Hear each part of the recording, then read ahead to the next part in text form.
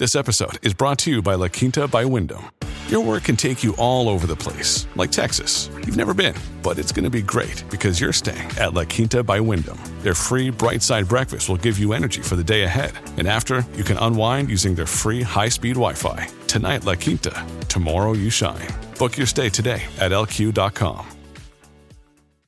Hello, everybody. This is Marshall Poe. I'm the editor of the New Books Network. NBN listeners like to read books and buy them. So we thought we'd tell you that right now, our friends at Princeton University Press are having a remarkable site-wide sale. You can get 50% off books, including ebooks and audiobooks, with the code 50, F-I-F-T-Y, at checkout until May 31. You can save some real money on Princeton University Press books. I encourage you to go there and check it out. Welcome to the New Books Network. Welcome to New Books in History, a channel on the New Books Network. I'm your host, Michael Vann of Sacramento State University, and today I'm chatting with David Veevers of the University of Bangor about The Great Defiance, How the World Took on the British Empire, out with Penguin in 2023. David Veevers is a lecturer in early modern history at the University of Bangor. He read at the University of Kent, where he also completed his MA and earned his PhD in 2015. His thesis was a study of the East India Company in South Asia in the 17th and 18th centuries, exploring in particular the ways in which informal social networks shaped the formation of an early modern colonial state. He stayed at Kent to take up the position of postdoctoral associate before moving on to Queen Mary University of London to undertake a 4-year Leverhulme early career fellowship in the School of History in 2018. He joined the School of History, Law, and Social Science at the University of Bangor in 2022, where he teaches courses on 17th century England, early modern Asia, and global history more widely. He is the author of numerous articles, and his The Origins of the British Empire in Asia, 1600 to 1750, was published by Cambridge University Press in 2020.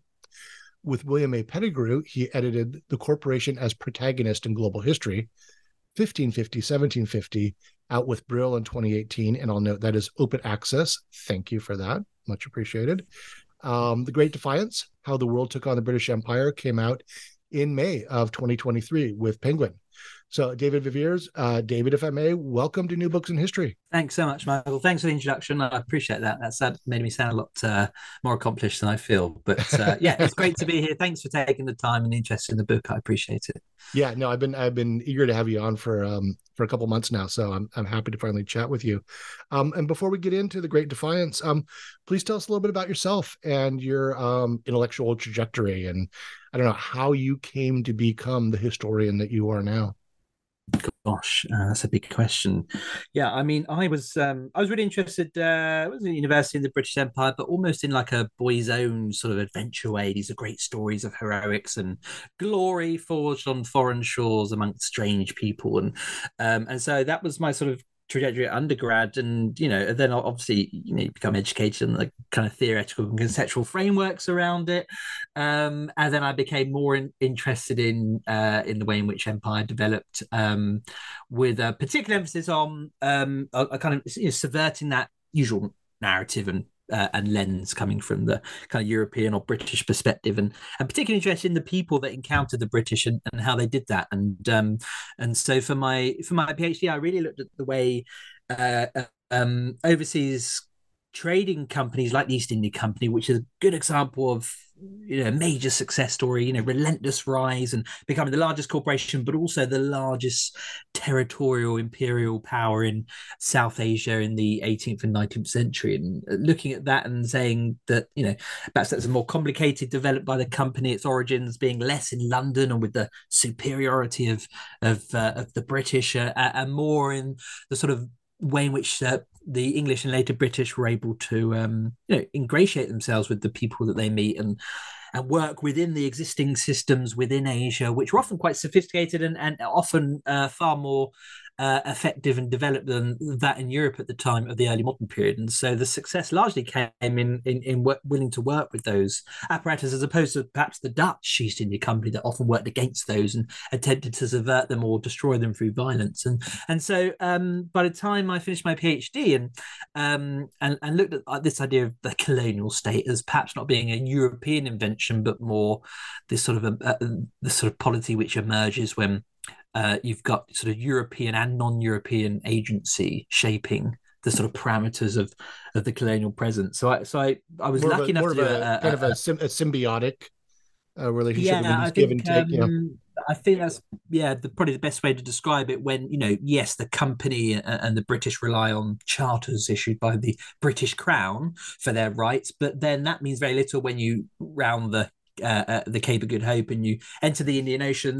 That means absolutely nothing to a sultan or to an emperor. They are the people you need to become supplicant to and to acquire privileges and trading rights from. So if you're drawing also, your authority, and also start to work in their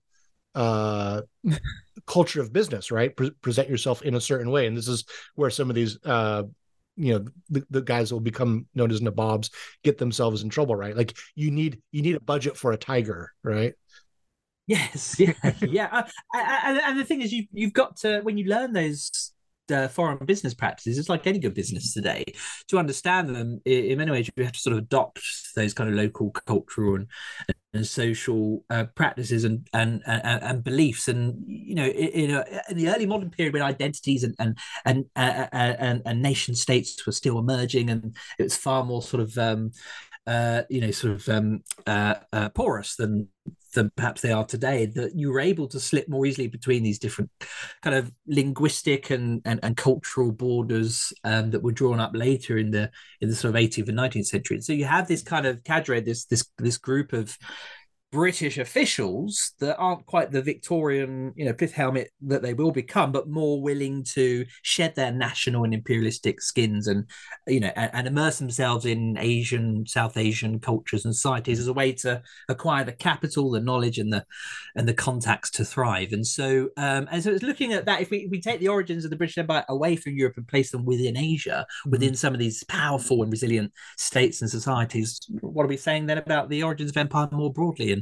And about the power balance between Europeans and Asians. And so I was lucky enough to follow that thread, working on a big £1 million project funded by the Leverhulme Trust, which is a big funding body here in the UK, under my one of my supervisors, William Pettigrew, who is chair in history at Lancaster University now. And he had this unique opportunity to look at the way that the English constitution in the 17th century was formed partly through the experiences of these overseas trading companies, in which they, when they kind of fed back what they discovered elsewhere in places like Asia and the Mediterranean and in West Africa, and how that led to conversations about, the role of religious toleration, the role of political economy, thinking about, everything from the right to tax. And so I got to sort of go off and look at the East India Company, and that was my first book with Cambridge University Press. And so the Great Defiance is very much a kind of natural continuation of looking at the power of the non-European states and societies that the British encounter, but writ large on a global context. And I wondered whether I was slightly anxious to do the book, because it was one of those situations where I had the idea in my mind, let's take this kind of case study that I've looked at with the East India Company in Asia about how it met these powerful polities and societies, and it had to sort of adapt to them, their situation. And did that exist elsewhere? Did the British steamroll over people? And, my cursory knowledge before I set out this project of the Atlantic context, especially North America and the Caribbean and places like that, was generally the narratives that I understood and had read, that the colonists came in and did steamroll. They displaced people, they committed genocide, and the indigenous people were more or less just sort of vanished from the historical record. Just sort of wilted away, right? Just sort of wilted away. And so I was a bit nervous. And there was a couple of points, early on in the research of the project where I discovered that yes, no, it's not okay. Sometimes this process takes a whole century. Sometimes it's a intergenerational struggle between settlers and colonists on the one hand, and then the indigenous polities that they encounter. And even in success and eventual victory in colonizing these places, often the end result was a massive compromise. It wasn't always what the British intended to do. And then the sort of maps that you see at the end of this period, the imperial pink splashed here and there, and it often tells us much about whether British were less successful than where they were. And so the book is very much that sort of history of the British Empire as being a slightly more uneven and challenging process, largely not because of the British themselves, but because of the sheer kind of power and resilience of the people they met. Right. And so the book itself is, and you just touched on this, is a bit of a historiographic defiance, right? So you're writing against generations of received wisdom and official histories of the British Empire.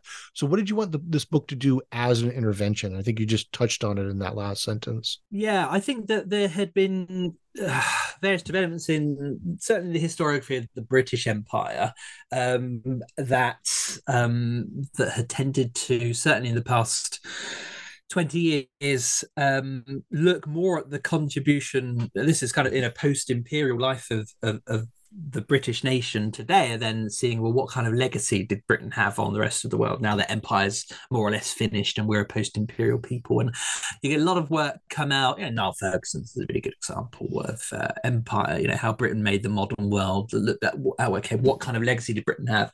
And you tend to get a kind of real flurry of these sorts of works that tended to define certainly the public or the non-specialist perception of that, Britain did some good things, some bad things, but generally we birthed the modern world, based on industry and science and Western ideas and democracy. And so that was a kind of neat and tidy narrative. But, in some ways that was just the kind of the product of a longer historiography from the 20th century onwards, in which the sort of native and indigenous people were, not at the center of the history of their own environments and societies. And rather a lot of these places, it was the history of what the British were doing there and to those people. And so you get some of these indigenous polities and cultures as acting as these hazy backdrops to English success and victory. Most of our narratives of the British Empire is, based on what we know it eventually becomes in the 19th and 20th centuries, as hegemonic and dominant and successful. And so the narratives we have were predominantly, even, in academic research, just inevitable passive victims of British success and colonialism.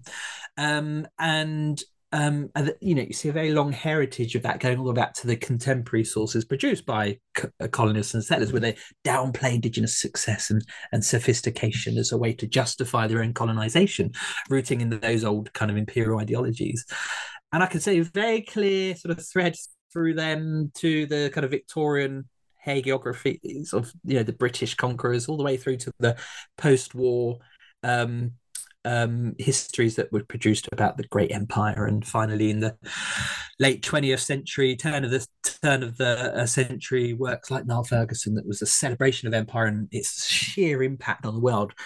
And so, yes, I wanted to challenge that and to see that if the British were all conquering, and whether it was a case of displacing existing cultures and overawing them with European superiority. And so the historiographical defiance, as you mentioned it, which I've had, is hopefully to show that actually often the English arrived in a very kind of weaker position, and it was only through long struggle, often defeat, and having to abandon these places and colonies, were eventually over 300 years, 3 centuries almost, finally did the British emerge as dominant in some of these places. And that's it's a far different history to one that we often get for the British Empire, but also I think it suddenly recenters who's important in this story. And it's not just the British people that went out, or the ambitions or agendas that they had from places like London. All of that meant very little once people got there. And encountered these powerful societies and cultures, and often tried to learn from them and appropriate what they had. Yeah. And your book forces us to rethink notions of power. And we have these teleologies of, we know what's going to happen after, say, 1820, right? We know Manchester's coming. We know what the fossil fuels are going to be able to unleash, and we know what 1900 looks like. So it's very difficult to get back into 1690, for example. And this is actually a theme that I teach a lot in my world history seminars, is that the European empires weren't started out of power and confidence, but really out of desperation. Getting into boats at this time is scary. There's a good chance you're not going to come back. And the big empires don't have to do that. China decided, meh, it was too much trouble, right? And even the Mughal Empire are ambivalent towards the seas. One of the ways I teach this with my students is I talk about the difference between the hot dog vendor and the fanciest restaurant in town. The hot dog vendor has a cart, and he goes around and finds a parking lot or goes to a sporting event and tries to sell you a hot dog, right? And the fanciest restaurant in town, you need to make a reservation, oftentimes days or weeks or maybe months ahead of time, and you better dress nice to go in there. If you don't have the proper clothes, they may make you wear, make that old stereotype of the restaurant where they make you wear a jacket to go in. Well, that's the Chinese economy. That's the Mughal economy. That's the Indian economy. And the hot dog vendors are coming out of this isolated peninsula on the greater Eurasian landmass, and doing the dangerous thing and showing up with, as you point out in the book, some pretty modest offerings. Like we've got some wool, which I'm sure you'll love here on the equatorial. I think that's it's a really annoying analogy because I haven't had dinner yet, and just the way you're talking, I can just hear my stomach rumbling. But also, that's a fantastic analogy because I think that's exactly right. And I think what we often forget, because that theological perspective that the idea that this is inevitable and therefore the English must have started off in this important position. It's like John Darwin, said this kind of equilibrium. But I would argue otherwise. It's it's not the equilibrium for a very long time, and for the first few centuries, certainly. We have to think of England as, coming out of the end of the 16th century, especially in the supposed golden age of Elizabeth. There's food shortages, there's inflation. In the early 17th century, England's greatest export, cloth, is depressed and slumped. It's lost traditional markets in Europe. The English crown especially is always on the verge of bankruptcy. Neither James nor Charles I can manage their purses. There's religious division and conflict that will eventually culminate in civil war in the mid-70s. This is a politically unstable, religiously divided, economically depressed place, and it's always raining. And so I think that a lot of people are kind of, like you said, they're going out not from a position of strength and dominance, but rather in this kind of meek position of needing to find or to solve their domestic problems through the kind of wealth of the rest of the world. The rest of the world is doing pretty good, and I think England clocks what its neighbours are doing in the Iberian Peninsula, Spain and Portugal in South America, and in East Asia, and now the Dutch by the end of the 16th century poking around the routes to Asia, and in the Caribbean, South America, and seeing a kind of an opportunity to solve a lot of the economic and political problems. Everything from dumping England's poor and criminal into North America. Absolutely. I mean, that's such an example of desperation. I mean, the only way that colonial project was possible is you've got these desperate people that are going to the New World under one form of coercion or another, be it in chains or economic desperation or religious desperation. And those are my people. Those are my ancestors. Exactly. and it's funny, but when we see, so they arrive in these places, North America is a great example, in that condition and from that position of weakness, and that's replicated in those early years. If you take somewhere like Jamestown in Virginia, where they're starving to death. The colony is just absolutely abysmal for many years, and far from arriving and displacing and taking over. They are reliant on the indigenous Powhatan tribes for their food. They have to teach the English, the Indian way of planting crops and how to keep warm in winter. And after 5 or 6 years, some new wave of English arrive, and they're just absolutely aghast at just how miserable the English have gotten on. And so, for a lot of these colonial encounters, certainly in the outset, it's not even an equilibrium. I mean, that eventually comes, but the English are in an absolute weak position, even where they're not seeking to colonize. So, for example, in Southeast Asia, on the Indonesian the islands of Sumatra and Java today, that you mentioned that the sort of things that they've got for sale, woolen goods, when people are draped in Chinese silk or colorful Indian sumptuous textiles. They're just absolutely laughing. There's one instance where indigenous Javanese people break into the East India Company's factory at Banten,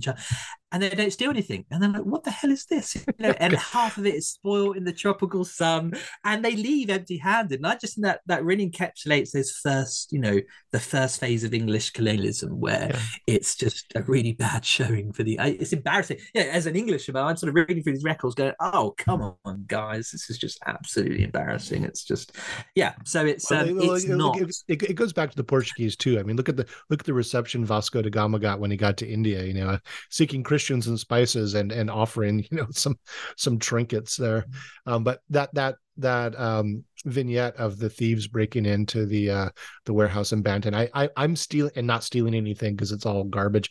I'm stealing that for my lectures, just so you know. You're very welcome. I'm gonna drop that one. So let's get into the organization of the book.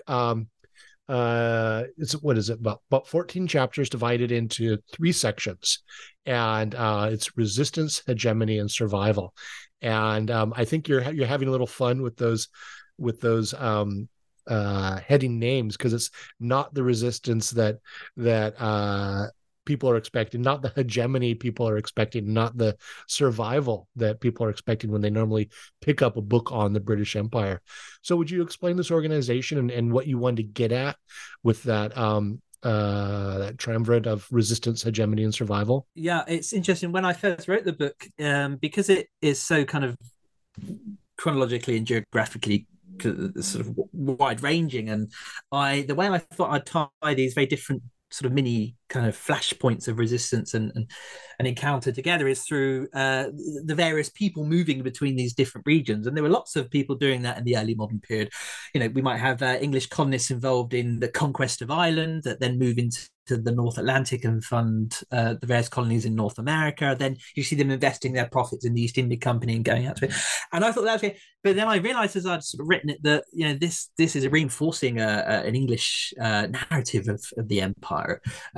And so and when I sent it off to my editor, and she sort of agreed that there was a need to, as the actual writing itself creates this kind of slightly subverted narrative, that the kind of structure of the book should reflect that. And so the way the book is now, it's very different structure to how it was in my first draft. And so I thought about that quite a lot. And so I very consciously, like you said, wanted to structure it in a way that perhaps would be unexpected for people. So I look at the first section of the book on titled Resistance is very much looking at where the English were violently challenged in the presence that they established in various places from Ireland, which is often folded into English domestic history because Henry VIII makes it a kingdom. And we often think of it as domestic history for the next 400 years or so. But actually, Ireland is England's first colony, and it remains a colony, de facto colony, very much so. And so that conquest, began in the 13th century, 12th century, and only culminates at the beginning of the 17th century. And so, yeah, and it's the conflict that in the 17th century almost breaks England. It's despite the, we hear about the Spanish armadas and English intervention in the Netherlands against the Catholics, but actually the conquest of Ireland eclipses all of those conflicts combined, and it almost breaks the English state, costs 100,000 English lives. And so it's a big, long, bloody conquest. And then that's followed by the other theatres in which the English presence was violently resisted. And so the resistance we're talking about is the indigenous and non-European resistance the English met. And we follow that over to North America, where repeated attempts to establish colonies is met with overwhelming force. In the case of in the Carolinas, in Osamocomoc or today's Roanoke region in North Carolina, the Carolina Sounds, leads to the abandonment of colonial ventures, because indigenous resistance is just too much for the small resources the English can muster. Followed by attempts to colonize New England, the turn of the 17th century, all failures, and then it looks at the conflict with the Powhatan Confederacy, with the establishment of Jamestown, sort of 20 years after the initial Roanoke venture led by Sir Walter Raleigh, and really it takes the English almost half a century to dismantle Powhatan dominance of the Virginia Tidewater region. And even then, there's some kind of survival of the Powhatan people. They very much changed form, but their resistance, while ultimately defeated, nonetheless was so significant, and I think so kind of so resilient that ultimately the English have to compromise. And so I think that's a really good example of how, and some voices on the book have been like, yeah, but the British are victorious eventually. All these people are defeated. Yeah, but it depends how you define defeat or success. Success for the English, where the multiple colonies have been abandoned, entire fortunes have been lost, lives lost, and it's taken over half a century to colonize, is not necessarily the big success that they initially envisaged. And then it ends with the Caribbean. The Caribbean is a really good example of, it's one of my favorite parts of the book, because almost completely in the historiography and in, I think, the kind of public wider awareness of Europe in the Caribbean, is that it's a site of European rivalry for control of sugar plantations and the trade in enslaved people. And very rarely, if ever, certainly in the Lesser Antilles, in the Eastern Caribbean, very rarely, if ever, are the indigenous Kalinago people a part of that narrative.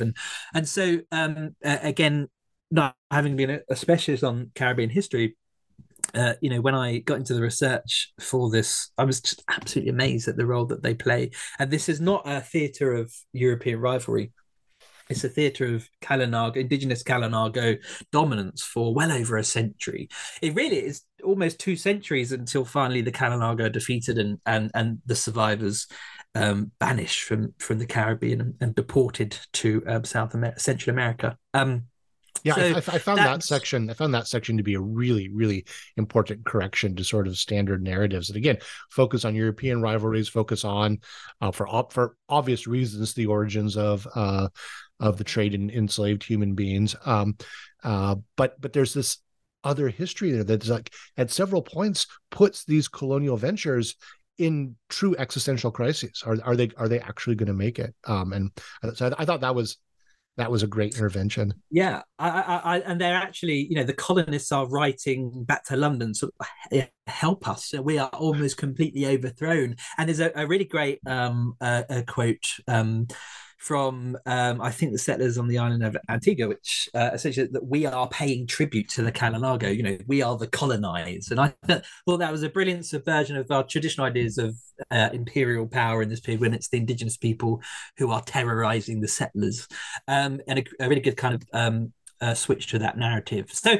and then that culminates the end of resistance, that this is a long bloody century of mostly in the Atlantic context of Ireland and North America and the Caribbean, but it just showed what a prominent role resistance plays. And we have this myth that indigenous people were wiped out through European disease or overwhelmed by superior European technology and knowledge, but hopefully that shows us that no, resistance was not just something they encountered, but something that that the empire has to live with and accommodate and essentially give way to in some spaces. So I thought that would be a nice corrective. The second part, this idea of hegemony, but by this point we're sort of towards the end of the 17th century, early 18th century, when the British Empire supposedly really takes off. And actually it's not the dominance of the British that section 2 looks at. It's actually the kind of hegemonic status of the non-European world, particularly in the Mediterranean with the Ottoman Empire and the North African Corsair states, and particularly in East Asia with Tokugawa Japan and China, and then with the Mughal Empire on the Indian subcontinent. These are actually the world's superpowers, not the European empires that have emerged, arguably. And so I think I wanted to subvert that expectation of those linear narratives of the British Empire, which goes from strength to strength to strength. Here we are 100 years in, and we're still looking actually at the dominance of other cultures and polities, and it's the English is still not there yet. So that really looks at how the English rock up with fantasies of monopolizing the trade of the Indian Ocean, with telling North African Corsair states how they should behave in international waters, forcing them to abide by English expectations of trade and cooperation, and even in East Asia, hoping that that could be turned into a sort of a silver mine for the English to fund their trade elsewhere. And what you get is again another century across the 17th century of trying to learn and adapt to a system of trade, especially in the Indian Ocean, that is thousands of years old, that is really the center of the world, the early modern world economy. And the English are at the bottom of the hierarchy. They're at the bottom of the ladder. They're at the margins of this system. And it's a frustrating process for them. But for the indigenous and non-European cultures and polities that inhabit the Indian Ocean, for example, the English are so marginal, and they're treated like that. And I think that the English shock is met with a kind of attempt that, okay, let's use our superior maritime power here, and it just doesn't work. And they're often pitted, especially the Mughal Empire pits the various Europeans against one another in a kind of display where you have to earn our admiration, you have to earn our respect that you're a serious maritime trading partner, and only then will we allow you to trade in the riches of the Indian subcontinent. Because the Europeans aren't able to import much into the Indian Ocean world, but one thing they do import are their silly European rivalries, right? So Catholic versus Protestant, and then later the various Protestant states, Dutch and English, fighting amongst each other, and the Mughals are very skillful at pitting those groups against each other. I thought that was a really, really wonderful insight to this history. Yeah, well, I think we always see that, that especially in the Asian context, that the Indian rulers and diplomats and elites are reacting to the arrival of Europeans. Actually, they're often taking the initiative, and they're the ones setting the kind of terms of engagement, and the English and the French and the Dutch and the Portuguese are having to sort of then rush to accommodate and try and understand that.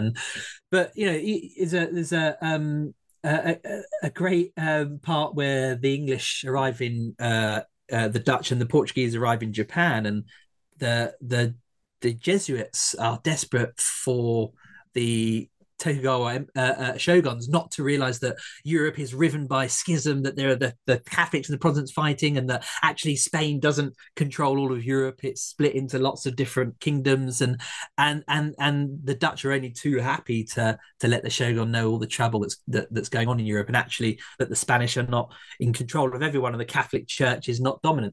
And it's just these great ways where then they can use that and exploit it for their advantage. So, but and so by the end of this period, having learned over 100 years gradually how business is done, and acknowledging finally, sometimes after some quite nasty conflicts that the English lose, acknowledging their place and then working from that kind of position of weakness to be suppliant, to make sure that they play by the rules, to rely less on military force and more on gift giving and treaties. And eventually, by the end of this period, they do successfully establish themselves in places like the Levant in the Eastern Mediterranean and in the Indian Ocean. But that's a big trial and error process, and trial and error, where they are very much, the new kid on the block and have to learn. And then for the final section, well, in some of the aspects of hegemony they face are kind of surprising, particularly in the Mediterranean, where they're trying to break into this Ottoman system. But so the biggest resistance are these basically the Islamic equivalent of privateers, right? This whole series of North African pirates. Could you speak to that and what kind of problems that posed to the English? Because that's when we think about empires and hegemony. I think when we get particularly into the Ottoman Empire and the Mughals and so forth, we might forget that things like privateering, which the Europeans are using, are really, really quite active and quite strong. Yeah, I think that, that speaks for particularly the way that England had to pursue its imperial ambitions, as the English state itself is very weak. I kind of outlined some of the problems. It's really not until the end of the 17th century, early 18th century, where it's got a kind of fiscal military muscle to finally project itself. And therefore, the English state relies really on outsourcing its empire and its imperial agenda. And the most common way to do that is by creating trading companies of private investors that are then provided with some kind of autonomy to pursue their trade and on behalf of the crown. The other way is privateering. We know it's a massive thing in the Elizabethan period. It doesn't just disappear. When James I comes to the throne, also James the sixth, obviously, of Scotland, he's aghast that he thinks everyone in England is a pirate, and he blames his predecessor Elizabeth for having licensed these privateers as a way to obviously challenge Spanish power in the Atlantic and Caribbean. But that's it's a winning strategy. Privateering is a lucrative business, and it does help to undermine the Iberian presence across the world in England, but also in the favour of the Dutch as well. And so privateering, we associate that closely with European empire building, especially by the Protestant North Europeans when they arrive on the scene. But it's not the preserve of Europeans. And I think that the Ottoman and North African context was really interesting because it also challenges European ideas about sovereignty and the state, and the English could happily engage in privateering, but see something like corsairing, which is essentially the Muslim equivalent of privateering, licensed by the Sultan and or the various beys or chiefs of the North African port states like Tripoli and Algiers and Tunis. And that gives you the legal authority to prey on shipping, and with not being able to recognize himself as a pirate king, even though James I's colonial and imperial pursuits are largely delivered through English privateering, he refuses to do business with the corsair states of North Africa. He sees these as dens of piracy, and I will not stoop to do business. Also, they are not sovereign states, and I am a sovereign king, so he forbids to treat with them as equals. But the North African corsair states, although they derive a lot of their kind of resources and even their political legitimacy and authority through corsairing or privateering, they, by the mid 17th century, they are certainly statelets, if not autonomous political entities, on the western frontier of the Ottoman Empire. And the English,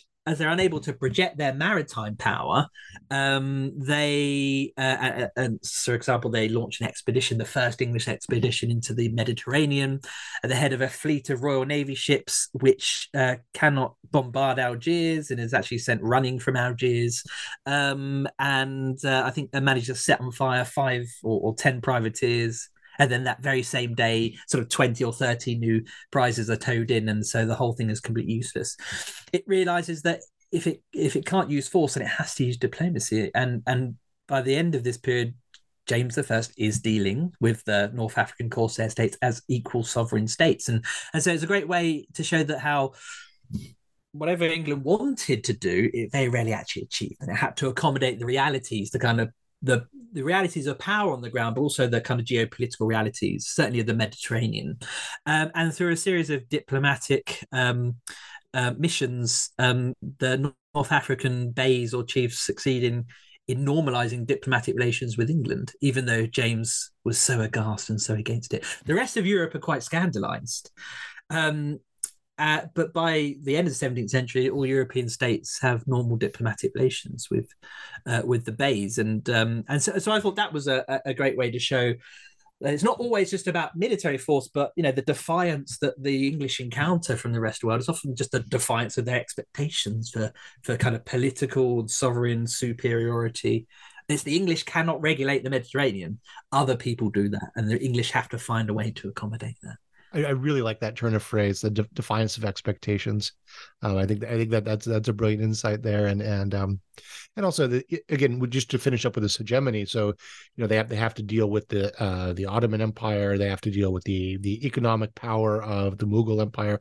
The Mughal Empire isn't really challenging them on the seas. That's sort of for the emperor, the Mughal Emperor. That's sort of on the periphery, and that's not a major area of concern. But they have to figure out how to work economically, and also, as you alluded to, get into sort of the business culture, and present yourself in a certain way. And then Japan's just really, really a non-starter, and the Japanese can eventually tell them to go away, that they're too much trouble. And the same with China. And I thought about comparisons of the English sort of floundering about trying to create some sort of viable economic system in Asia in this age. And I thought about, what I know about the Portuguese Empire in this era, where, everybody talks about the profits to be made from taking spices to Lisbon, but actually the Portuguese in the Estado de India made their real money becoming Asian traders, servicing the Chinese economy, going to Timor, getting sandalwood and selling it to China. And the Portuguese fleet becomes yet another Asian fleet, right? Yeah, I think, and that's eventually down the line by the 18th century, that's where British success lies, in trading between Asian ports and regions. And again, that's not the expectation. The expectation is that they will in Asia they'll find a market for their own goods and then take the riches of Asia and sell them in Europe and become rich. And it's not just that that's not the expectation, but I think what's important for our conversation and our profession is that oftentimes that's not the story that we should be telling. That we tell the story of like going to the Spice Islands and bringing the spices back, and that made Portugal so powerful. That's part of it, but they also began servicing the Chinese economy, servicing Asia.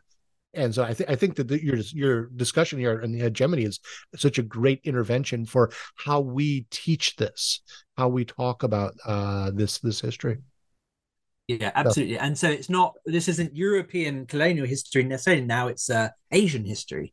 And so we have to foreground Asia.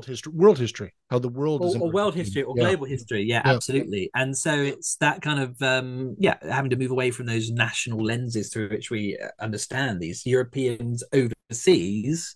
Rather it's the moment they get overseas, it becomes a global history of accommodation, exchange, and then having to sort of adapt to the kind of the foreign people that you're meeting and the business cultures there.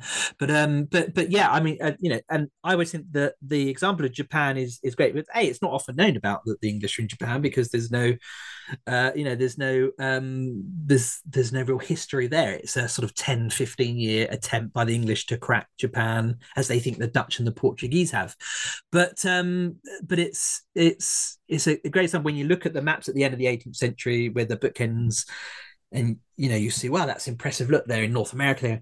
There's nothing in the whole of East Asia. It's just untouched supposedly, but actually, that's evidence. It demonstrates that the emergence of the British Empire is an uneven and often failed enterprise as much as it succeeds. And taking over Japan is a great example, not through the lack of English effort. It almost ruins them. It does. They have to withdraw because it's completely sapped the East India Company. It has to completely transform its strategy and reorientate towards India and the textile trade, that's more or less the end of English ambitions for spices and silver. And in fact, it's England that becomes the importer of silver into Asia, rather than hoping to exploit Asia's minerals, and essentially funds the commercialization and the fiscalization of the Mughal Empire, for example. But yeah, so I think these are lessons that we don't often teach or tell, because they're not successes. We often teach the successes, but the failures, I think, can often tell us so much more. Yeah, no, that's a great insight. And then survival, the last section. And again, I think you're being a little tricky with the title here, because it may not be the survival that the reader is expecting. So what's survival about? Yeah, so it kind of has there's sort of two levels to it. Ultimately, it's that we're now approaching the end of the 18th century, or certainly firmly in the 18th century. This is the period in traditional colonial historiography where the British Empire is now taking off. The East India Company is gobbling up territory the size of Western Europe in India. It's losing the 13 colonies in North America, but it's gaining Canada, and it's gaining toeholds in West and South Africa, and its presence in the Mediterranean. And so we see this period traditionally in the 18th century is the period where, and a lot of history books begin in the 18th century. I've taught courses that begin in the 18th century when looking at British colonialism or European empire, often more broadly. I mean, I'll confess that in my lecture, it's 1757 Battle of Plassey. Okay, yes, Britain, go. Yes. Right?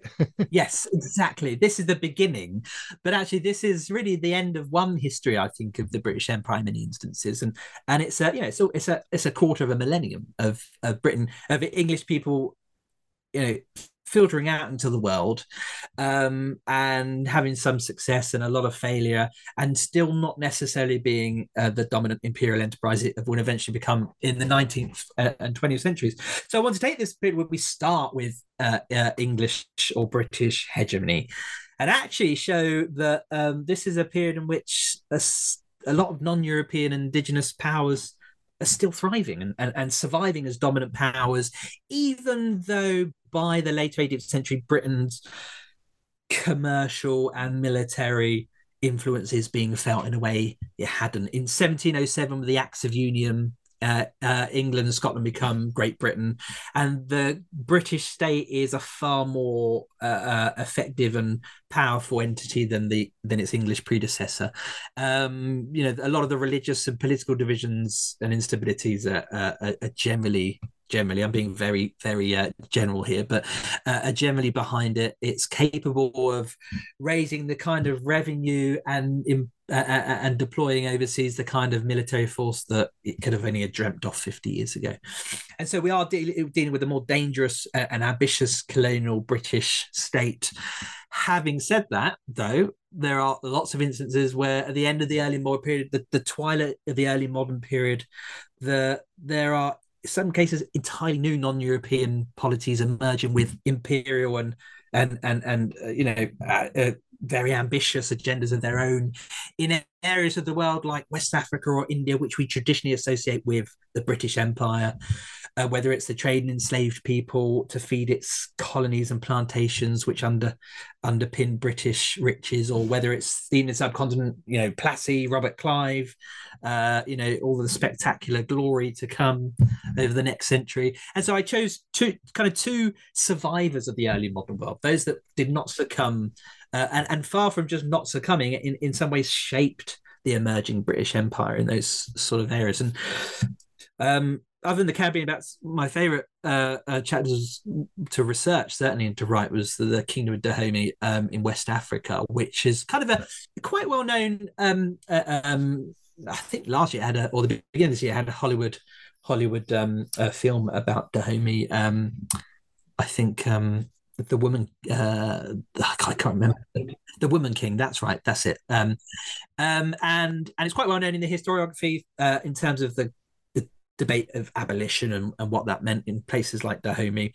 But it has this kind of earlier history where it emerges in a place that is really the kind of the center of Britain and the Netherlands trading enslaved people, which is one of the key pillars of the British Empire, certainly the Atlantic context, feeding into the triangular trade and the kind of colonial commodities that really sets Britain apart in terms of its financial power from other places in Europe. And then you get the emergence of a powerful kingdom, a military kingdom, one that's built on conquest of the coastal states and the slave ports of Ouida and Alada.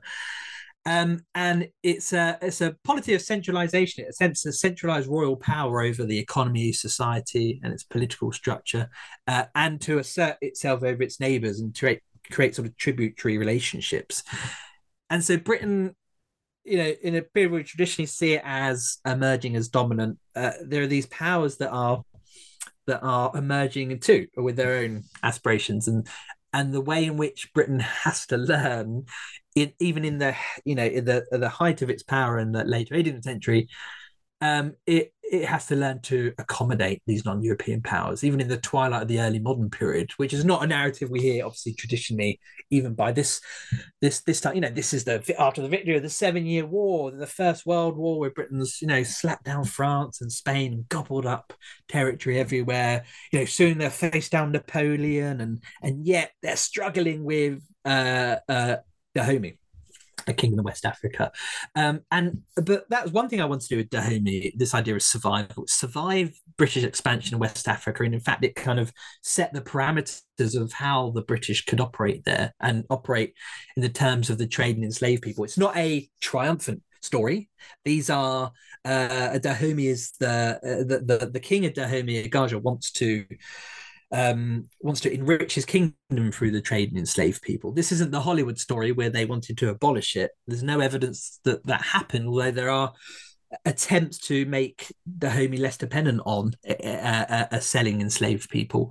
And so on the one level, it's about showing how Britain could be challenged at the height of its power. On the other one, it's also looking at this very tricky, I'm sure we'll talk about this in a bit, about the kind of current contemporary landscape when it comes to discussing colonialism, but the kind of very controversial subject of Britain's role in the trade and enslaved people, as often rendering West Africa as just a very passive supplier of enslaved people.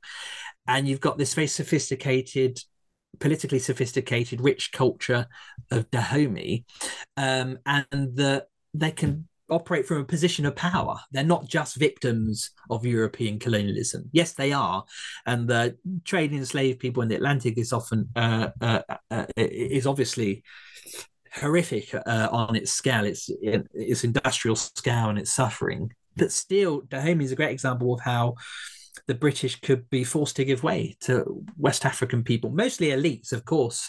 But Dahomey is a great example of the way West African power survives into the 19th century. Right, and not just resisting or defying in terms of military and political power, but also economic power. And you see the exercise of agency of the elite of Dahomey as consumers. And that complicates things for the British, right? Because they once again, British find that people don't want their crappy woolen stuff, so they actually want the really nice cotton from India. So it forces the British to become merchants in the Asian economy, bringing Indian Ocean goods to West Africa to purchase human beings, right? Yeah, they have to play a role in supplying Dahomeyan elites and the Dahomeyan crown. And if they can't fulfill that role, well, then there's no place for them in West Africa. If they can't supply the royal hats that King Agaja loves, the French hats or brandy, or the guns and gunpowder, or most importantly, cowrie shells from Mauritius and the Indian Ocean, which is used as currency not just by West Africans but by Europeans in West Africa. Most importantly, is silk. In the 18th century, the big transformation in consumer taste in West Africa is silk, as it is in Europe as well in the 18th century. And anyone worth their salt is draped in silk and is dealing in silk. And so the British, and it says an interesting thing about who is setting British political economy in the global context. It's the people they meet force them to transform their trade routes and their markets they exchange between, and the role they play as suppliers. And I think that Dahomey is a great example of emerging suddenly and transforming British patterns of trade between Asia and West Africa in a way that the British did not intend or look out for, but ultimately benefited them, but perhaps benefited Dahomey even more than that. And so we can't look at this as the British Empire is expanding along British lines, but being transformed and reconfigured and often twisted to meet the demands of powerful people like the Dahomeans. Yeah, yeah. And also in this last section on survival, you talk about the Mughal Empire is going into a period of decline at this point, but there is another South Asian empire that gets kind of marginalized in conventional narratives. Could you talk about that?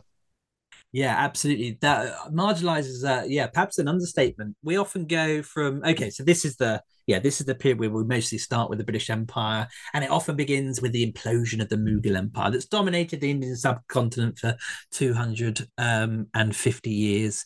And so our kind of linear narratives we have go, implosion of the Mughals and the rise of the British. Whether they're complicit in that implosion or they benefit from it is a debate for historians over the decades and decades. But that's our narrative, and the British Raj appears and is dominant in the Victorian period and beyond. But we kind of miss out quite a substantial I think detail, which is the emergence of the Marathas and the Maratha Empire, an empire of Hindu warriors from central India, who are both parts of both stories of the decline of the Mughal Empire. As really, I would argue, and I think many other historians would argue, that facilitated that decline was the cause and the main beneficiary of Mughal decline, that they essentially helped in military context. They helped to defeat the Mughal Empire, but then to almost reanimate it as this lifeless corpse, which they can use to further their own imperial agenda in usurping and replacing, keeping the figure of the emperor to legitimize themselves moving into these old imperial territories, taking over tax collecting and reaping the rewards. And so you've got this kind of poor reanimated Mughal corpse. And so that the British are still marginal in that story of Mughal decline. They're also, hopefully the book shows, they were not the prime beneficiaries. It was the Marathas. In fact, the conquest of Bengal by the East India Company in the 1750s and 60s, obviously, while significant, Bengal being the size of, almost the size of Western Europe, 20 million people or so. And it transforms the East India Company and arguably the British economy. In terms of the story for India, it is a kind of quite peripheral affair. The kind of main theatre of conflict and of the economy, and even demographically speaking, intellectually and culturally, is still the Gangetic Plain in North India, places like Delhi, Agra. This is the most fertile, most productive part of the world economically, and it's still the kind of core imperial territory in terms of the hundreds of millions of people in India. They look to Agra and Delhi and the figure of the emperor and whomever controls them to legitimize their political structures, and the elites still look to. And so no one's looking necessarily at Calcutta or Bengal. That's predominantly a sideshow. And when Britain attempts to kind of assert itself and kind of challenge the Marathas for control of this kind of limpless Mughal corpse, they fail. They fail on a number of occasions, sometimes in direct conflict with the Marathas, sometimes through the kind of sheer weight of the own problems they've encountered in conquering Bengal. Suddenly you've got a company of merchants trying to run a country. They need to build an administration. They need to provide some kind of services for the people. The East India Company are not interested in that. All they're interested in is maximizing their profits and exploiting the riches of Bengal. And, there's a devastating famine, which, whilst not caused by the British, is exacerbated by their financial demands certainly on the peasantry. So at a time when they should be relieving taxation and providing grain, they are exporting grain and increasing taxation, which leads to the death of about a third of the people in Bengal. And so after this devastating event, the East India Company has to kind of confine itself to Bengal and focus on building its position in Bengal. and therefore leaves the rest of India to the Marathas for most of the 18th century. And so I wanted to show this kind of traditional, in fact, really perhaps one of the most important stories in the rise of the British Empire, that conquest of India.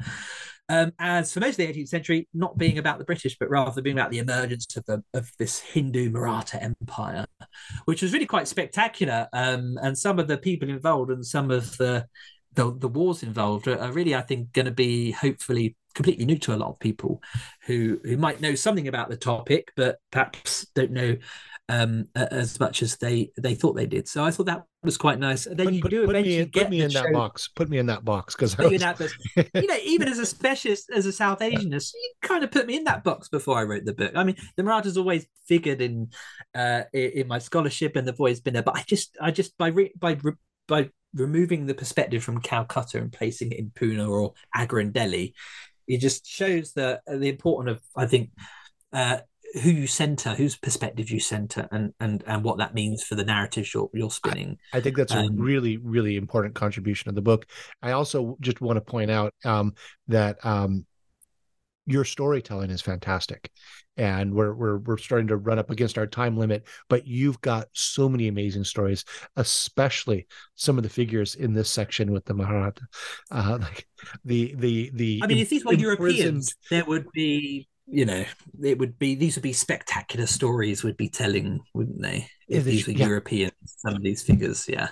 I mean, some of them are just so cinematic with the with the leader taken prisoner and then planning this really spectacular escape, and then coming back for revenge and in disguise as a wedding party. I mean, just the book has. We've been talking very, very big picture about the book, but the book has fantastic storytelling and really meets some great historical characters. So how is the book's been out for a few months? It came out, we're talking in October, and the book came out in May. How has the reception been? Yeah, thank you. The book came out end of May. The reception, it's been great. I mean, as an academic, we used to, writing maybe for, our immediate peers and our students, and that's been my experience. But academia can often be a closed world. This is the first, I guess, what we call public or trade history book I've written that has reached thousands rather than hundreds. So for me, it's been absolute highlight of my academic career so far. I'm very young, I've just turned 40, so there are hopefully decades ahead. But in terms of the reception, I think that it's a lot of the comments you've made and the themes you've kind of picked out. I think that it's resonated with people. A lot of people not really understanding Ireland as a colony, as a laboratory for English colonialism, and hopefully the book shows also atrocity in great quantity. I've got there's been great response about the people of the Kalinago and a real interest in Kalinago culture, and it's resonated with people working on South Asia and especially living in India. So there's Penguins India imprint has released it out there, because I think it's resonated so well. So it's kind of really, hopefully, what it's the global approach I've taken to it. Hopefully it's been able to bring those things into conversation as well. What the English doing in India at the same time that they're doing in the Caribbean and the North America, that's not so different. The experiences may vary, but the essential kind of dynamics at play here will perhaps be similar. So that, I think that's gone down quite well. So hopefully it's merited its a place in in colonial history, and as being a kind of wide ranging and comments of particularly taken to the idea of resistance in a contemporary landscape right now, talking about the British Empire as it's a very kind of polarized idea as it was great and it's wonderful, and no, it was terrible. And I think that one of the great things we've got now are this in this post-colonial world that we live in is that I've got fantastic Indian historians writing on the British Empire. Colleagues across the Irish Sea and Ireland, have been writing about what I'm talking about in Ireland for decades and decades, and so it's kind of bringing those into conversation more closely. I hope there's also been obviously some ruffled feathers for the book, and I didn't write the book to please everyone. I wrote the book to ruffle feathers, mostly because I was getting a little bit bored by the by the flurry of books that were being written by people that wanted almost like a balance sheet approach to empire. Yeah, there's some bad things. Famine bad, but hey, trains and hopefully a narrative of redeeming it. Oh no, the famine terrible, but hey, look at cricket. So I think we balanced that out. Cricket, okay. English law. Yeah, exactly. And so Malaysian judges wearing wigs, all the good stuff. Exactly. And so I wanted to intervene in that debate, and I wanted to really start from the conceptualization of empire as being based on coercion and exploitation. Empires, for the very nature, cannot be positive forces because they're constructed with the intention to monopolize, to dominate, to control and coerce. And hopefully, certainly the first part of the book on resistance shows that this is like an irredeemable concept that we are talking about. No one voluntary, there's no consent in empire. People do not join empires through consent. They are forced through subjugation or otherwise. And so I wanted to intervene in that debate and naturally also show, which I hopefully have done, you mentioned earlier, this kind of historiographical defiance, is to show that there's a kind of a purposeful project over the past century to erase the voices and the agency of the people I've hopefully foregrounded. It's not that people in the Victorian period or in the 20th century didn't know about these things. They often did. But, the whole world was a static canvas on which the British came in and painted their modern world of industry and Western education and ideas and democracy. And so that was the narrative that we inherited and that we have inherited. And so for me, that was a purposeful erasure of Indigenous and non-European people. And so what I hopefully did was to bring, to center them and their histories. And so, that's caused some criticisms of the book as showing the English and British as a kind of homogenous flat group who are all out there to, subvert and to destroy. And in a way, that wasn't necessarily my point, but I wanted to, refocusing on Indigenous and non-European people, I didn't give the British necessarily the same amount of consideration and time, because there are millions of books that do that. The British are centre stage, their ideas, their ideas about political economy, their colonial ambitions and agendas. And I've written those sorts of articles and books. This is a book that consciously came away from the perspective of the British to give more time and consideration to those people who have hardly ever been centre of their own histories and stories. So that's the kind of the other one, of course, is that I show no redeeming feature in what the British did, certainly in the early modern period. And in a way, I study the early modern period, I think, because it's a really fantastic way. I think when you're a historian of the British Empire in the 19th or 20th century, you can look to the technological achievements of the British or the industrial revolution and its consequences for the world. You could look at the spread of education and medicine, and you can cite those as positive things if you want to. I would argue that they were there largely to benefit the British and only incidentally everyone else. But in the early modern period, you can't. They're not building canals, world-changing canals for the Indigenous people. They're not. They're not spreading education. Ireland is a great example. They're awed by what they see in Asia. Yes. I mean, on the contrary, exactly. Blown away, completely blown away. But even in Ireland, the first English colonists that go over end up converting to Catholicism, speaking Irish and dressing as dark.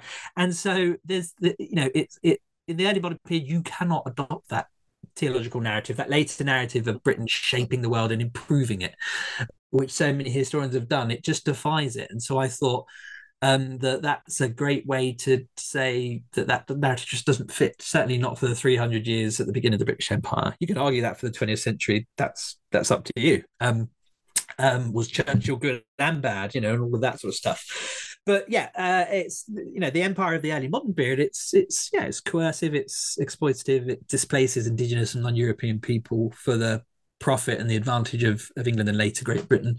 And so hopefully that will help to rebalance the debate slightly. And those critics who call that unfair, well, challenge me on what I've said rather than what you think is unfair about your own arguments about empire, which just do not translate to the early modern period at all. So yeah, the reception, it's created a conversation, I think, and I think as scholars that's all we can hope for amongst our readers. Yeah, well, I think it's a great intervention, and factoring in Defiance, but also these understandings of desperation and precarity of the imperial project in this era. So yeah, but we just have to look today. If you look at the imperial project of America, for example, which we can often see in front of our eyes, we know it's replete with setback and disaster, and everything from Vietnam to Afghanistan and Iraq and elsewhere. Very, very rarely is any imperial project a straight success. It has to accommodate the presence and the histories and the lives of other people in lots of different ways. Absolutely. So you've been really generous with your time. I've got two questions before I let you go. The standard new books debriefing questions. First, can you suggest two books for the audience? Two books on this topic? Whatever you want. Two books I'm reading at the moment. Whatever. Yeah, I'll do one of each. Let me see. This week I've just finished Rashid Khalidi's The 100 Years' War on Palestine. Obviously, there's a lot going on at the moment. I want to educate myself on that. That places the wider conflict in the framework of colonialism, settler colonialism, and so wherever you fall on that issue, that's just a fantastic book and a really interesting book to read. I think it's certainly, as a historian of empire and colonialism, it made a lot of sense to me. Sarah Roy's got a book, I think it's about 10 years old now, but it's Failing Peace, which again is about the Israel-Palestine conflict and looks at the lives of people in Gaza, which is just incredible. So if you're looking for books... I missed the... Rashid Khalidi was the first author. The second author was... Oh, yeah, Sarah Roy. Sara Roy, Sarah Roy. It's a really slightly it's quite a tough read, but it's a very honest book. So those are things I've been reading this week. But in terms of past couple of weeks, really fantastic, two fantastic books on the idea of empire. Philip Stern, historian over at Duke, released his Empire Incorporated roughly around the same time as my book, Feels a Friend, and it's a fantastic book. It's about how we look at the British state or the British crown as being the main engine of imperialism, but actually corporations, trading companies were. So obviously you can see how I find that interesting. As you point out, that goes all the way back to Ireland, right? Yes, exactly. The British state couldn't do it, so they had to... Yeah, so they outsource it to the Corporation of London, Londonderry in Northern Ireland. That was a London colonization and plantation project. That's really brilliant. And the other book I read, really fantastic, is a new one by Charlotte Lydia Riley. She's a historian here at University of Southampton. She has a fantastic book called Imperial Ireland that released a couple of months ago. Imperial Ireland is in the British Isles, and she looks at the legacy of empire today, in the late 20th, early 21st century, and how we are essentially living in a post-imperial landscape, grappling with the legacy of empire, but not just how's that going for you? Yeah, exactly. Not just on the world, but actually that empire's impact on our domestic history right now and our politics, and in terms of race and Brexit, the dreaded B word is prominent. So I can highly recommend them for anyone loosely interested in any aspect of empire. They're two cracking books that have come out this year. Great. That's my recommendation. And finally, what are you working on now, and what can we hope to see from you next? Okay. So you told us you got decades more coming. So a decade means years to live, but not decades of ideas. So I'm really interested in sticking with the early modern period, and I'm starting to look at. We often think of Europe as discovering the rest of the world. There's been some really interesting work done lately. Caroline Dodds-Pennock, for example, had a book out, Savage Shores, that shows how the rest of the world started to discover Europe as well. It's a kind of mutual discovery. I'm really interested in the various foreign non-European embassies that arrived in Europe from across the world. There's a great 15th century Venice where suddenly from out of nowhere an Ethiopian embassy rocks up to Venice, and everyone's freaked out. No idea that the Africans could reach Europe, and that Ethiopia had any kind of global ambitions. And it's the kind of beginning of the Mediterranean engagement with Ethiopia and sub-Saharan Africa. You've got an ambassador from Brazil in the 16th century that's feted around the Netherlands and helps to challenge the Dutch challenge of power against the Portuguese. It's largely spearheaded by the Congo and the Congolese kingdom, which is fantastic. Ambassadors from Persia arriving in England, Englishmen, the Shirleys who go out to the Mediterranean, end up in Persia, fall into favour with the court and are appointed as Persia's ambassadors to England, open up new silk trade routes for the Levant Company and the East India Company. So it's this great way in which, the expansion of Europe in the early modern period is not always from Europe. It's often facilitated or even begun by forces outside of Europe who kind of pull Europe out often for their own benefit and agendas. So I'm particularly interested in that. The other thing I've got going. But by the way, on that note, and this is a little after your time period, but the first crowned head of state to circumnavigate the world, King David Kalakaua of Hawaii, my home islands, and died. And the first place he went was Meiji, Japan, and then Bangkok to talk to the I remember it was Rama IV or Rama V, who were engaged in defensive modernization, but then made his way through Europe and dined with Queen Victoria and the royal family, and was greeted as a crowned head of state, and was discovering, it's the Hawaiian discovery of the world, and then brought back all sorts of Victorian styles to Hawaii. So the only royal palace on American soil is Iolani Palace, which he built, and it's a Victorian style palace built out of lava rock and mined coral reef.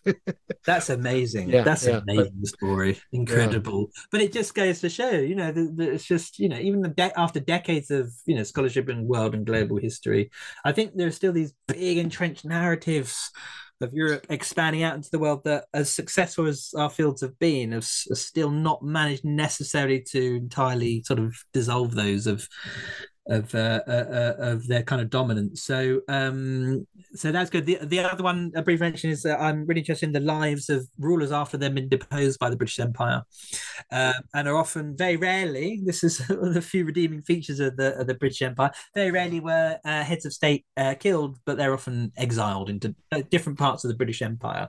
And so looking at as a kind of character study of power and the loss of power, and how does one accommodate to that, whilst now living in a new world of kind of British imperialism. And there's some great stories of people often, trying to return and reclaim power. Some do very briefly, some live out their days smoking opium into an early grave. And so this is really, I'd love to do a series of profiles and sketches of these people who've lost, these often emperors and sultans, but even chiefs. And 150 years before Nelson Mandela was on Robben Island, some of his ancestors were there, exiled during the frontier wars of the Cape Colony, and just looking at how you reconcile someone who having massive amounts of power and suddenly being deposed and exiled. Yeah. So, well, the Burmese king who was exiled to India, absolutely. In terms of American empire, the Marcoses who wound up in Honolulu. After yes, of course, Actually, little family history. My mom was the Marcoses' realtor after they were they went into exile. And, really? And she secured them a place to rent, an estate to rent, but was never able to sell them a house because it's Honolulu, and the closets are so small. And Imelda had all of these shoes, and so they kept sneering. So anyway, hey, single mom in the 1980s, can't hate on the hustle. Business is apolitical, but it's that phenomenon. I mean, it happens in the American Empire. So the Marcoses, Lon Nol, the former dictator of Cambodia, winds up in Hawaii. And what do these people do? Yeah, exactly. Fantastic. Oh, I love it. I love it. Yeah, so we'll Well, hey, see. David, thank you so much for chatting with me today. I really enjoyed it. I could go on for another hour, and I do want listeners to know that there are so many amazing stories in this book. It is fantastic for the big picture and gives it and makes us do a rethink of the historiography, but it's also just like captivating yarns one after another. And I had several that I wanted to bring up, but I think that maybe my favorite was Thomas and Philip Warner, which was Oh the yeah. story of two brothers, which just is Mm, fascinating and just horrifying. yeah, really. We don't have time to go into it, but readers get out there, get into this book. I mean, it's just fantastic. So Thank thank you you. so much for chatting with me today. My pleasure. Thank you so much, Michael. I really appreciate it, and appreciate the words as well. It's really kind. Yeah, so this has been a conversation with David Viviers of the University of Bangor about the Great Defiance, how the world took on the British Empire out with Penguin in 2023. I'm Michael Vann of Sacramento State University, and this has been an episode of New Books in History. Thank you for listening.